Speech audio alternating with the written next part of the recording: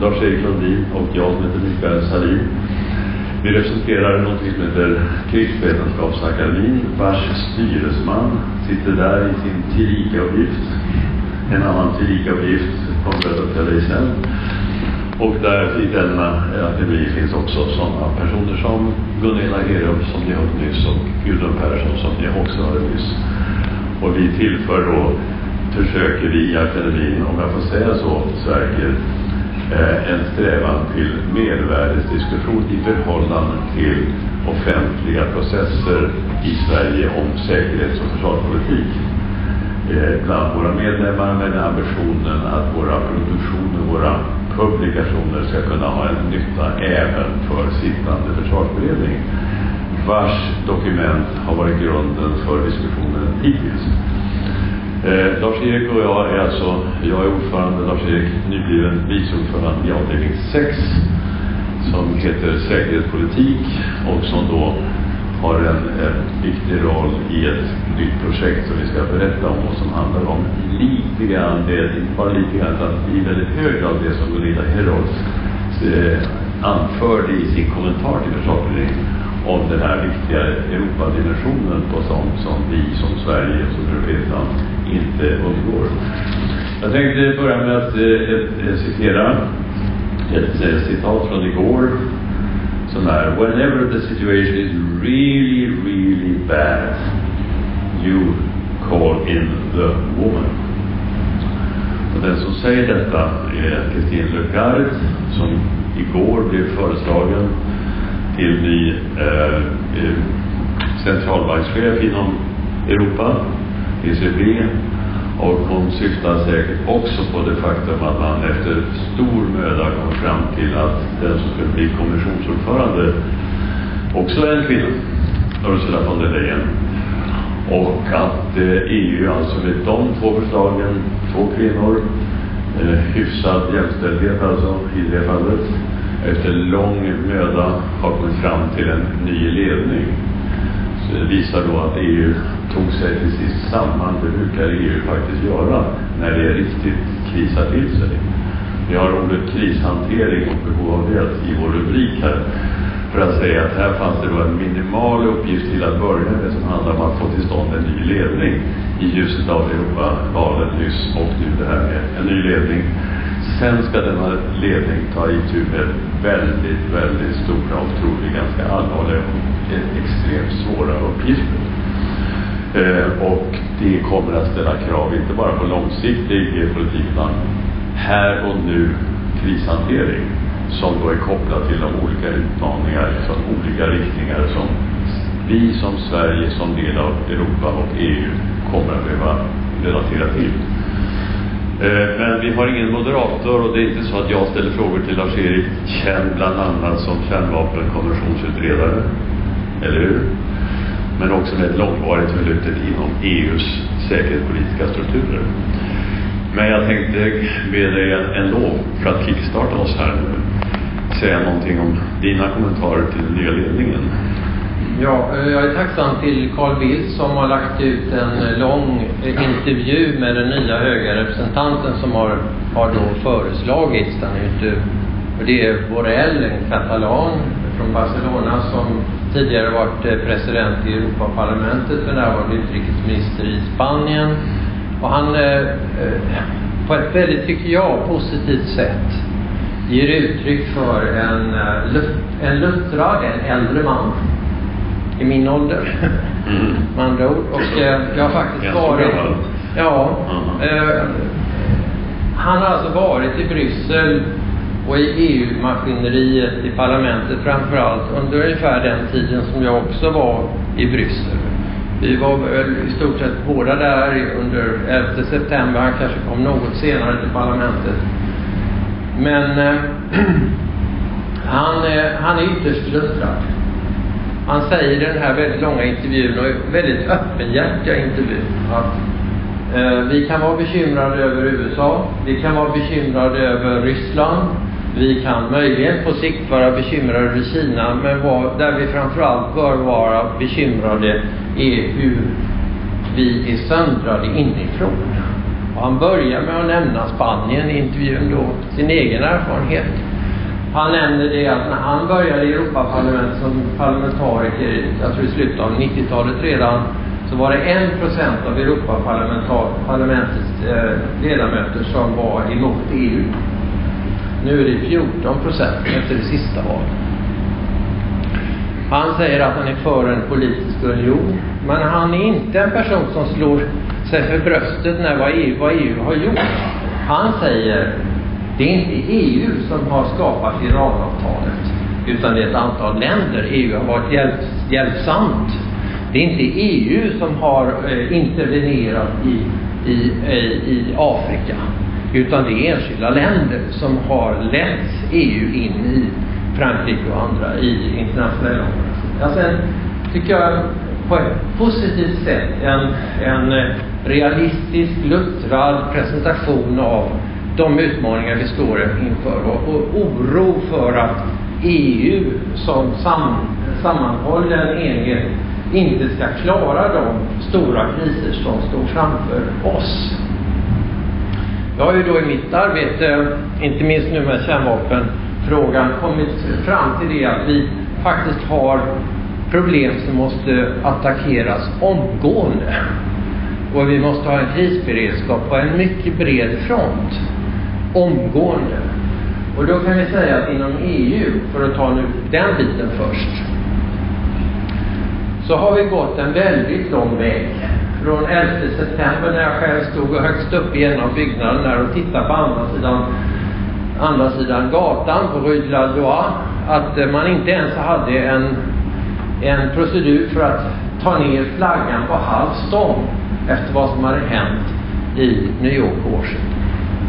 Man hade inte ens säkerhetsbestämmelser som säkrade tillträde till byggnaderna, utan folk fick parkera hur de vill hela natten mellan 11 och 12. Sen dess har vi alltså kommit förbi en lång rad kriser, tsunami, finanskris, arabiska våren, Fukushima, migration och annat. Och det europeiska rådet har utvecklats till en enormt kraftfull samrådsmekanism för att hitta lösningar. Men just nu är det otroligt sårbara eftersom man byter ledare överallt. Vi har nya människor som kommer in i Bryssel och i Frankfurt och så vidare. Vi har nya ledare på gång och vi vet fortfarande inte hur det blir med Brexit och så. Så att det är en besvärlig period. Normalt sett brukar det ta 1,5 år för EU att få i ordning på det hela. Efter det att man har bytt. Marianne och andra vet som har jobbat i EU att alla vill omorganisera och restrukturera och så vidare, och det försenar då arbetet. Och det vi nu framförallt behöver är ju kontinuitet för att klara de kriser som faktiskt kan komma att uppstå relativt snart. Och i det här läget av ett försvagat EU, men som har ändå tradition av att till sist samla sig och ryta till med lösningar på rådsnivå, och med en kommission som tickar på och skapar kompetenser och skapar resurser i Europeiska försvarsfonden till exempel och så vidare. Utan det är det här att det finns så mycket som kalkylerar politiskt i Europa och så mycket utmaningar mot Europa som då sliter och tär. När vi nu i akademin har att titta framåt, det förra arbetet inom akademin var huvudsakligen riktat till vad bör Sverige göra för att skapa ett starkare försvar, alltså KP21 som några vi känner till. Det har varit det stora paraplyprojektet under ett antal år, skapat av den känsla av behov av det som fanns när man började se att 2015s försvarsbeslut inte räckte till för en tillräckligt seriös avskräckningseffekt med ett annat.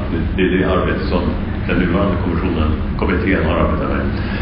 Men akademin har då bestämt sig för att ett nästa projekt ska då handla om de här Europafrågorna och Sveriges beröring av det, beroende av det, bidrag till det arbetet som då grundar sig på det som Gunilla här pratade om, nämligen insikter om att den typ av utmaningar som det handlar om för Europa nu och som vi vet att vi inte klarar på egen hand. Inget land gör det. Den strategiska miljön är nu sådan för alla. Det ska vi då titta framåt mot. Men i vetskap om att då handlar det också inte om långsiktiga 10-årsperspektiv utan väldigt mycket här och nu. Och till den ändan så har då det här projektet inletts. Lars-Erik, du kanske vill säga först om detta med ett projekt som har handlat om Mellanöstern. Vårt närområde, det är ett område om vilket man kan säga att det finns en omvänd proportion mellan hur mycket Europa berörs av det terrorimportmässigt, migrationspolitiskt, krigsriskmässigt, men hur lite Europa som aktör och EU som aktör ändå förmår att göra skillnad när det gäller att hitta en lösning på det problem som berör oss så mycket. Om det handlar i vår första rapport. Ja, och när vi då satte oss ner kring nyåret och började skissa på tänkte vi skulle göra ett scenario och vad kunde tänkas hända i Mellanöstern. Då tittar vi på stort och smått. Så vi tittar från det mest allmänna till det mest specifika. Vad som hände inne i Syrien och framförallt i Idlib-provinsen. Vi vill återkomma till det. Men det som jag slås av då, inte skrämselhicka men mycket oroa, det är ju alltså hur mycket av det som vi då talar om i januari, februari som nu håller på att bli verklighet. Men där jag då personligen inte, jag vet inte hur ni ser på det, men jag har inte känsla av att vi riktigt har förstått. Det är lika lite som att vi hänger med vad som händer i Libyen, så har vi inte riktigt den här medkänslan och engagemanget för vad som händer för de enskilda människorna där på marken. Just alla barn, alla kvinnor, alla människor som lider. Och vi tror att vi så säger, ja, det är väl någon som hanterar det där och där borta. Och att det finns väl olika hjälporganisationer och det finns väl olika stormakter och andra som gör det. Men den fråga vi har då ställt oss in, måste vi inte då när vi ingår i en gemenskap som Tommy Åkesson sa tidigare, där vi har solidaritet både inom och utanför, måste vi då inte också se vad kan vi göra? Och där jag efter att ha studerat, jag skrev en bok 2015 med EU och säkerhetspolitiken som är elak utvärdering kanske av vad EU gjorde inför och efter den arabiska våren, bara kunde konstatera att alla de utvärderingsrapporter som man hade gjort var egentligen ganska överslätande i förhållande till det faktum att vi egentligen inte förstod vad som hände i den arabiska våren. Vi hängde inte med vad som var bra och dåligt och vad det kunde leda till. Och vi är väl oroliga för att vi igen håller på att gå in i den fällan. Att det kommer att hända massa saker med utgångspunkt vad som händer där och i kanske det vidare sydperspektivet som kommer att drabba oss på ett sätt som vi inte egentligen har föreställt oss.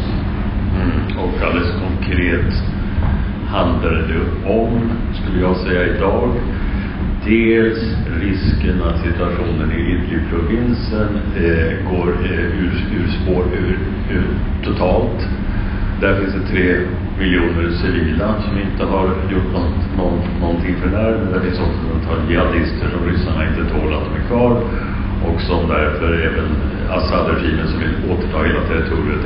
Kvar finns en gisslansstation som kan utlösa en ny flyktingvåg. Som gör att Turkiet inte längre förmår hantera de 4 miljoner som finns i Turkiet. Och därför inte heller kan honorera avtalet med EU. Och då har EU ett oerhört konkret, och inte minst i Tyskland, fruktat scenario. Sen har vi det här att amerikanerna helst vill lämna Mellanöstern i allmänhet militärpolitiskt på marken och har sagt sedan länge från och med Trumps uttalande efter det samtal med president Erdogan före jul att nu lämnar vi. Nu säger deras sändebud att nu har man nästan en överenskommelse med vissa europeiska länder om att ha europeisk trupp så ska möjliggöra amerikansk trupps tillbakadragande i gränsområdet mellan i nordöstra Syrien och Turkiet för att då hantera den turkisk-kurdiska problematiken Det kommer att, tror jag, innebära krav kanske också på Sverige att tillhandahålla trupp för att vara den där buffertzonens bevakning. Under tiden pågår israeliska bombningar av iranska mål i samma område. Allt det här innebär väldigt stora påfrestningar på olika sätt på Europa och på EU och därmed på oss. Detta var det scenario vi arbetade med då. Nu går vi vidare och tittar söderut. Ja, och då kan man säga att även om vi är en krigsvetenskapsakademi så försöker vi då arbeta för att ha ett brett säkerhetsbegrepp. Att vi ser inte bara hot utan också möjligheter och att vi ser hela bredden av paletten. Inte bara vi i Sverige kan göra utan också vad EU kan göra med alla sina olika instrument. Vi har ju kommit också där en väldigt lång väg. Jag var med som ung forskare på UI i början av 70-talet och intervjuade den svenska säkerhetspolitiska eliten. Vad var deras perceptioner? Vad såg de på säkerhet? Och då var det bara kärnvapen, det var massförstörelse, alltså det här med MAD-doktriner och bipolärt till USA, Sovjetunionen och så vidare. Och ett halvår senare kom energikris. Ett halvår senare, och bara en enda person av de 80 jag intervjuade talade om något annat än om det rent militära. Men nu har vi ju faktiskt fått lärt oss att i söder så måste vi tänka multidimensionellt. Och vi måste tänka som Anna Lindh arbetar för att förebygga och hantera konflikter innan de eskalerar. Och då tycker vi att vi också i Krigsvetenskapsakademin ska honorera det faktum att vi måste tänka efter före. Också innan vi sätter in internationella operationer, innan vi gör allting till säkerhetsfrågor. Redan i förhållandet att vi har haft en lång diskussion om hur vi bekämpar terrorismen. Att vi riskerar att skapa nya terrorister genom ett felaktigt militärt eller annat uppträdande. Allt detta vill vi försöka bygga in i vår analys, en multidimensionell analys. Vi vill se miljöhotets konsekvenser. Vi vill se de stora demografiska förändringarna.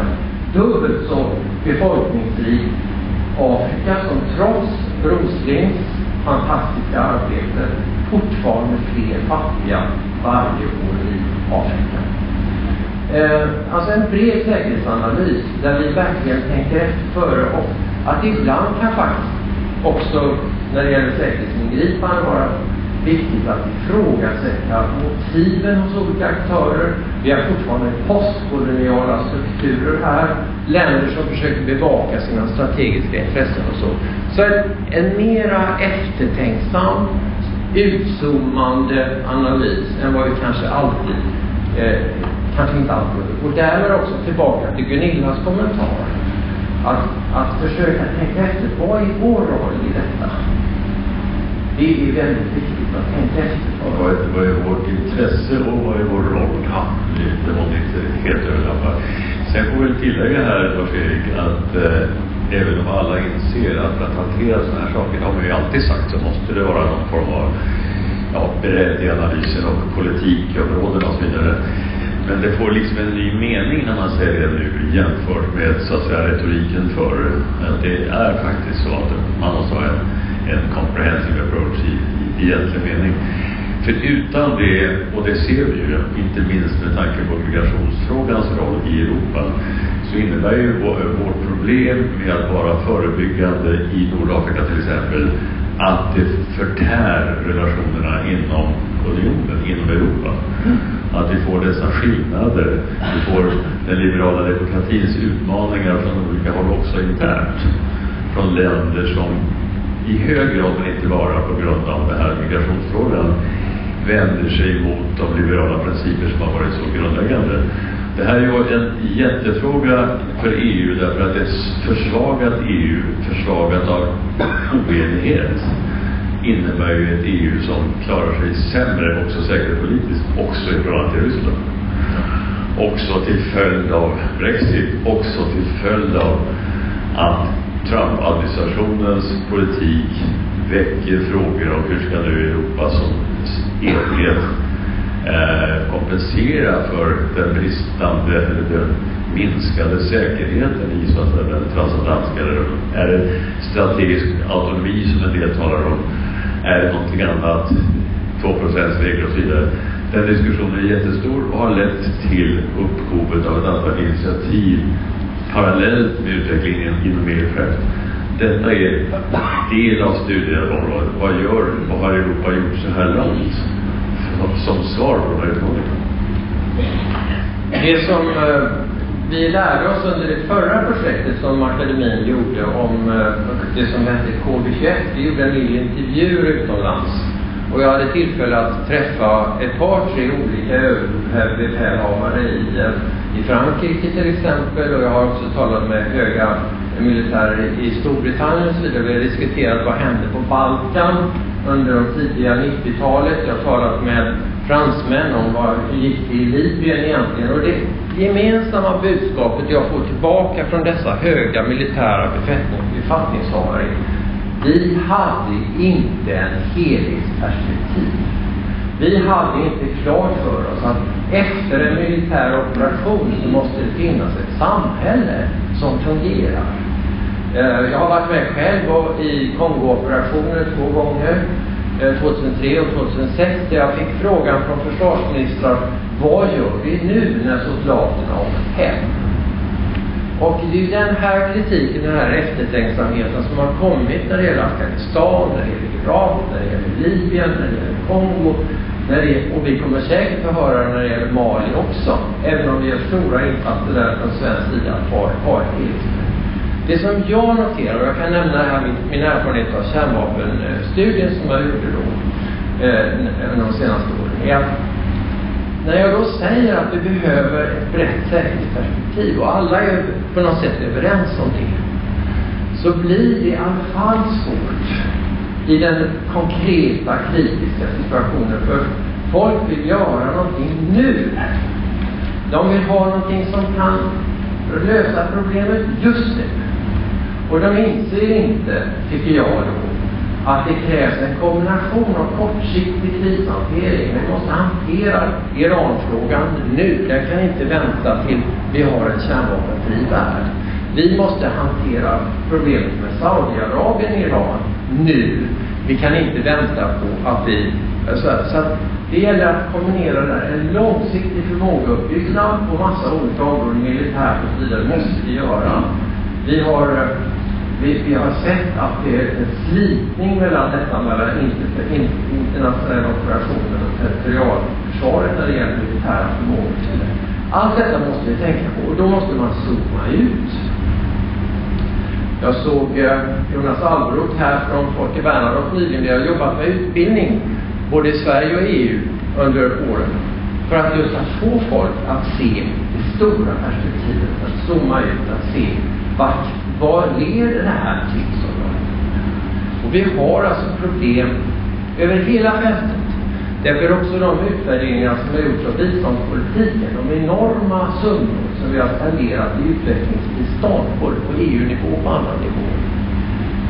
Vi har ett problem med hållbarheten i detta, i Afrika och på andra sätt. Vi har ett problem med hållbara lösningar överhuvudtaget. Och för att få en lösning på detta så krävs det ett arbete varje dag att förebygga, att hantera och att analysera. Därför är det så oerhört viktigt att vi med våra partners, då också amerikanerna, kan få en eftertänksam analys i de här frågorna. Och där är EU viktigt. Alltså. Vi Sverige, vi EU snarare. Vi EU, alltså på alla nivåer. Vi måste ha en eftertänksam analys. Tänka efter före. Jag känner ändå att jag för min del lite grann måste gardera för risken att man återigen blir retorikens fånge på ett sätt. Jag håller med förstås som allt det säger, men vad betyder det egentligen? Alltså du nämnde Folke Bernadotte Akademin, det är Jonas Albrot här förresten, det är mer som brännande, jag där tror jag. Du och jag jobbade ihop med den gången. Jag har inte berättat så mycket om vad jag har gjort, men du har varit generaldirektör där. Nej, men under den tid som regeringens arbete kulminerade i att grunda det då skulle jag säga att det framstår idag som multilateralismens högtidsår. Vad säger Jonas?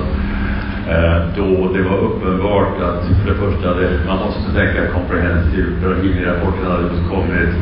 Det var uppenbart att det räckte inte som i Sverige att alla myndigheter hade en liten del av skärvan med den här guldkalven som där som hade politiskt stöd, och det fanns dessutom pengar och så vidare. Det måste finnas en myndighet som ligger i blommans mitt, som du minns vad jag menar med just det. Och det var väldigt länge, men det som har hänt på senaste 10-årsperioden, det är ju den här olika gradvisa nedgången av tilltro till multilaterala lösningar, som i sin tur studsar vidare till att bli var och en för sig själv, och som i sin tur gör att den europeiska plattformen blir så viktig för ett medelstort, säger jag från sidan, men okej, jag brukar säga litet land som Sverige i Europas utkant, verkligen tyr sig till det Europa som är utsatt för dessa gemensamma påfrestningar, även om vi i norra Europa har en nordeuropeisk, rysk, transatlantisk dimension som inte italienare och spanjorer har på samma sätt. Och det är det i sin tur ett problem med ett EU som tittar åt olika håll, fast att det samlade EU måste hantera alltihop. Och det är där som vi får den här spretigheten, samtidigt som ideologiskillnader innebär en spretighet i öst-väst-hänseende i Europa. Den där samlingen kring det viktiga blir så oerhört viktigt också för Sverige. Ja, och när Catherine Ashton och senare Federica Mogherini satte upp den här nya utrikestjänsten inom EU, så ägde det rum en fruktansvärd massa arbete, både forskning och hearings i House of Lords överallt. Man diskuterar hur kan man bygga upp någonting som verkligen prioriterar fram det som är viktigt och kommer vidare från retoriken ner till någonting som faktiskt leder till.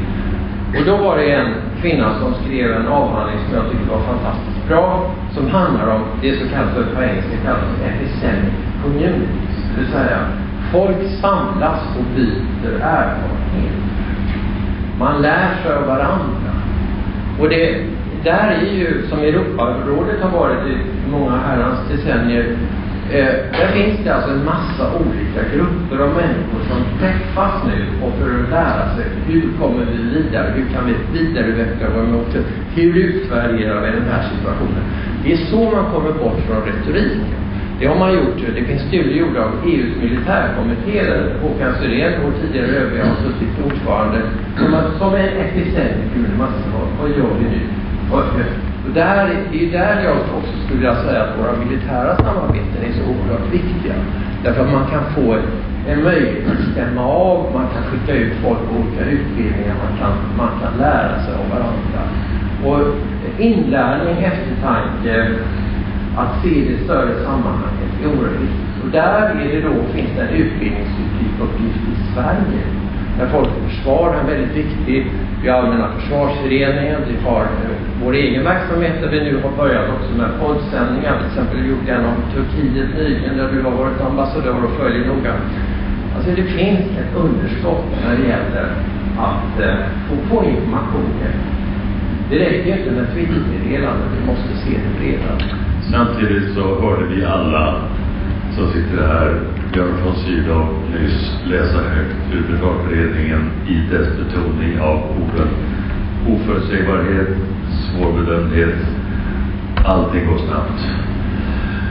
Och det gör att här finns det någon slags klyvnad som då dessutom får så att säga studiemässiga konsekvenser. Vad kan man göra för att fånga allt det här i flykten på ett sätt som ändå blir relevant och studerbart, så att det blir för Sverige en relevant serie rapporter. Vi ska komma till det alldeles strax. Men jag tycker det är väldigt viktigt att vi i akademin med de personer vi har som jobbar där fortsatt ser. Nu har vi inte Försvarsberedningen arbetande på länge, men vi ansträngde oss i våras för att ändå nå fram till sittande Försvarsberedningar. Jag tänkte vända mig till Björn när han hade varit under på med den här rapporten om Mellanöstern och spillover-risker från det. Och Och det kändes väldigt viktigt då att vi som jobbar i akademin, att vi inte bara för oss själva utan vi verkligen vill vara nyttiga och utnyttja mervärdespotentialen. Och mervärdespotentialen ligger i detta då, att vara så akademisk när det gäller försvarsfrågor, inte ha de bildningar som partiföreträdare eller regeringsföreträdare har, men samtidigt utnyttja den erfarenhet som vi har, var och en av oss som finns där, för att kunna ge en fräsch input i frågor som vi tror är jätteviktiga. Även om vi är små i förhållande till regeringskansliapparaten och så vidare. Och det är därav som det här projektet har växt fram, och tanken är alltså att efter denna Mellanöstern-rapport om vars uppföljande mycket finns han säger vad hände sen, att vi nu siktar in oss på en serie rapporter som är så att säga riktning för riktning, alltså sydriktningen, östriktningen sen, för att ge ett slutskede av någon slags syntes. Vad innebär nu allt det här för Sverige? De här faktiska utvecklingarna, den snabba, svårbedömda, ruskigt knepiga situation som Europa befinner sig i. When things are very, very bad, som Christine Lagarde alltså sa. Och att då hitta en tråd som säkerställer mervärde och relevans i en kontext som fortsätter. Jag tycker ju då att när jag jobbat i EU ofta att debatten om vad EU kan göra för mycket handlat om makt och pengar och liksom hur de samlar på sig pengarna och betalar sina tjänstemän allt för högt och så vidare. Istället för att se hur vissa andra länder då, inklusive Finland, men Tyskland, Frankrike, Storbritannien och så vidare, har utnyttjat EU som ett sätt, som en multiplikator av sina egna resurser. Så att de går in med en insats, kanske 10% eller 5% och 1% av EU-budgeten. Och sen sätter de in folk och försöker få igenom lagstiftning av något slag. De försöker få nya budgetar för någonting. Till exempel den europeiska försvarsfonden eller det kan vara. Och på det sättet, genom en 10% insats, så kan de 10-dubbla sin egen insats för att få saker och ting gjorda. Och den här multiplikatorn har jag har hört många liksom entusiastiskt beskriva. En fransk generaldirektör som var mycket känd för detta. Han sa att jag kan 8-dubbla mitt eget kapital genom att samarbeta med internationella finansiella institutioner, Världsbanken och så vidare. Och det är det som jag tycker att vi borde jobba mer med här i Sverige. Vad vill vi att EU ska göra? Kan vi få dem kan vi hjälpas åt inom EU att mobilisera resurser, inte bara i form av bördefördelning när det gäller migration och annat, utan faktiskt. Och nu har ju Marianne, du har jobbat med Erasmus och andra och byggt upp det som ett fantastiskt instrument. Nu ser alla vad Erasmus ger. Det är en otrolig tillgång som är som ett mervärde som inte motsvarar vår egen netto. Samtidigt så fruktar jag att den reella makrotrenden är tilltagande oenighet i viktiga sakfrågor mellan tunga EU-länder, vilket kommer att göra det svårare. Parlamentet är nu sammansatt på ett sådant sätt att det blir än svårare att komma överens om saker, därför att de hittills dominerande partiernas roll har reducerats. Det blir inte en katastrof. Det blir en pigg ledning till följd av de här besluten som du citerar andra säger. Det är bra. Men hur ska den hantera Iranfrågan? Hur ska den hantera USA-relationen i förhållande till Iranfrågan, i förhållande till handelsfrågorna? Det är så stort. Det är som denna ledning måste hantera. Och lycka till. Lars-Erik, ska vi ändå, nu börjar tiden utgå från, vi har ju mest berättat nu, och det här finns det folk som Gunilla har adresserat och Jonas, men jag tog ett finger där. Ja, Christer Ederström. Jag skulle höra säkerhetspolitisk beredskap. Har ni en slags fattigrum med Turkiet?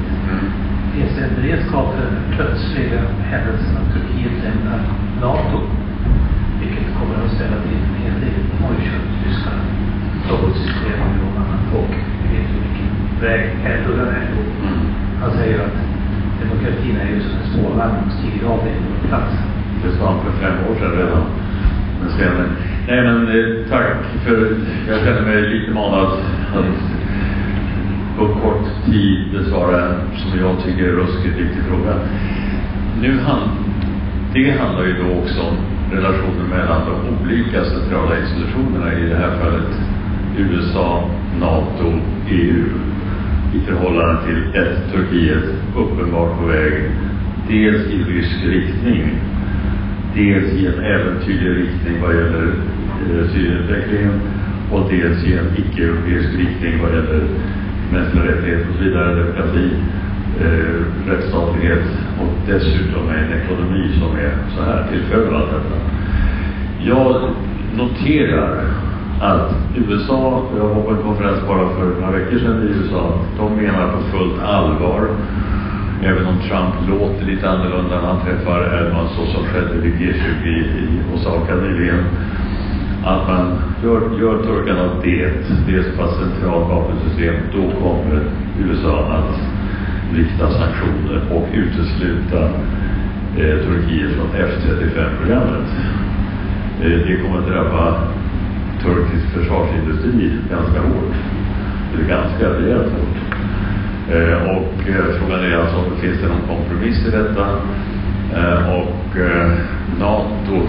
NATO, Jens Stoltenberg kompani, har då länge försökt att dämpa den turkisk-amerikanska konflikten genom snälla ord, så att säga. Men blir det kallt stål och kallt läge, då blir det en allvarlig konsekvensfråga för NATO, som inte NATO självt och dess ledning kan lucka för längre.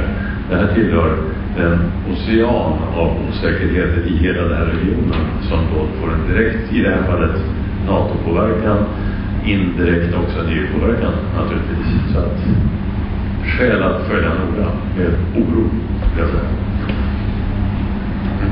Och vi är och vi skulle prata lite om kärnvapen med kanske inte har vunnit. Och din utredning, trycker du på att den här terrorbalansen och avskräckningen är viktig. Och den har ju kärnvapen aldrig användas utan enbart som avskräckning. Nu har ju direktören av generalstaben i USA sagt i början på juni månad att kärnvapen ska kunna betraktas som vilket vapen som helst. Det handlar inte om man ska använda det, utan att och när. Och då kan kärnvapen betraktas som vilket vapen som helst. Och det är ju så långt ifrån den här avskräckningsprincipen. Det kom ut i 7-9 juni. Kommentar till. Ja, min kommentar är att det har jag inte sagt. Det vill säga, jag säger att avskräckningspolitiken finns i NATO och i Ryssland och så vidare. Det är ett faktum. Det innebär inte att jag tycker att det är bra. Det har inte varit min uppgift som utredare att säga om det är bra eller dåligt. Jag har bara konstaterat att det är någonting som man måste förhålla sig till. Och då har jag varnat för just det som du sa, nämligen att man går i riktning mot mera användbara kärnvapen, mera dubbelanvändningssystem, mera anonyma vapen överhuvudtaget, mera osäkerhet, mera oförutsägbarhet. Att man både i öst och väst talar om oförutsägbarhet nu som mer om ett värde, medan vi tidigare alltid har talat i rustningskontrollsammanhang om förutsägbarhet som någonting oerhört viktigt för att skapa förtroende och säkerhet. Så jag håller med om att det är ett mycket bekymmersam situation. Och det är därför som jag också tycker det är väldigt bra det som Margot Wallström och UD har gjort när man kallar in den här ministerkonferensen. För där har man då, går man in i detalj på en massa av de här frågorna som om NPT och hela det ramverk som USA och Ryssland har skrivit på. Alltså, de är juridiskt bundna av de här avtalen. Och att hålla dem till detta tycker jag är oerhört viktigt. Vi får lite tidsnöd nu och jag ser ett finger till. Vill du på... kommentarer från det här kom som en nyhet. Vänta. Ja, men det var där. Eftersom den här nyheten kom i början på juni att det kan användas som betraktas som vilket vapen som helst och att användas, inte om.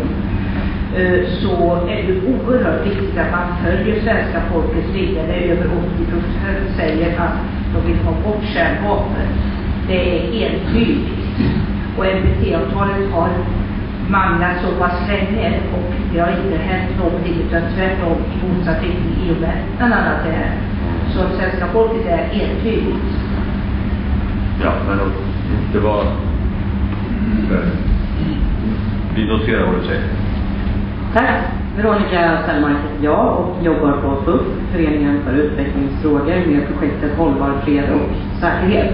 Och jag blev lite intresserad av det som du lyfte, Lars-Erik, just det här med att det finns olika sätt att jobba med säkerhetsfrågor nu till tiden och att man tar ett mycket mer holistiskt grepp kring de här frågorna. Det handlar inte bara om att lägga ner vapen eller få till liksom vapenstillestånd och sådana saker, utan det handlar ju om samhällsplanering, insatser proaktivt och också reaktivt med långsiktigt hållbara insatser. Men förra året så bodde jag då i Myanmar i 8 månader och är ganska insatt i liksom hela den problematiken. Och där kunde man se bland annat att Kina har fått en väldigt mycket större roll i just Myanmar och i den närliggande regionen. Man har jobbat på ett annat sätt från kinesiskt håll. Det handlar inte längre bara om den ekonomiska makten, utan man har faktiskt skiftat fokus och jobbar mycket mer med soft power. Alltså man utbildar journalister, man identifierar lokala företrädare i olika delar av det myanmarska samhället, skeppar dem över till Kina, lär dem allting om den kinesiska modellen och liknande. EU har i princip inget inflytande överhuvudtaget i Myanmar just nu, varken soft power eller annan typ av power. Vad tycker ni EU behöver göra annorlunda för att återfå ett större inflytande över situationen i just Myanmar? Tack. Jag börjar, Lars-Erik, och sen så börjar det bli som sagt time-out. Men mitt korta svar är, jag noterar samma sak naturligtvis från mitt studium av Mellanöstern och så vidare, att vi hade högre ambitioner förr. Vi pratar mycket om att EU måste bli en säkerhetspolitisk aktör också globally, så att säga. Och den ambitionen är det dags att backa ifrån lite grann nu, tror jag, för att konsolidera en större liksom, sammanhang hemmavid. Samtidigt är EU viktigt och Europa är viktigt, så att det är väldigt svårt att komma längre än att get our act together first. Det är svårt att hinna ikapp i akuta kriser. Kashmir, likadant, Kina starkt och sådär. Så att det är en makrotrend som vi måste ha en relation av handelsskäl till Kina och så vidare. Men den här krishanteringskapaciteten, den anser jag för EUs del vara i allvarlig kris. Jag skulle utveckla det om vi hade tid till tar. Ja, men jag har följt Myanmar ganska noga sista året, för jag har haft en familjemedlem där som har jobbat ungefär som du kanske gjorde just under det här sista halvåret i Myanmar. Och jag är också i kontakt faktiskt med kineser om det här, därför att jag är i en annan kapacitet. Jag jobbar i Safe World i London. Så jobbar vi med Kina om att de borde försöka att inte underbygga korruption och andra sådana här missförhållanden i länder som de afrikanska länderna. Jag tror att det här är en dialog som måste föras vidare med Kina. När det gäller EUs och soft power så jag är väldigt själv skeptisk till det här att man ska tala i makttermer från EUs sida i sitt sammanhang. Man måste samarbeta med länder i sina samarbetspartner i Afrika och Myanmar och andra ställen utifrån ett ownership, alltså ett ägarskapsperspektiv, att man försöker identifiera. Då har vi det problemet som du redan har berört, nämligen att många av de samarbetspartner man har runt om i världen är diktaturer. Det är inte demokrati. Och det är också någonting som vi måste jobba med när vi har ett helhetsperspektiv på säkerhet och samarbete och utveckling. Att hur ska vi förhålla oss till det faktum att många länder går i antidemokratisk riktning både innanför och utanför EU. Och det finns inga enkla svar, utan vi måste hela tiden square the circle, så att säga.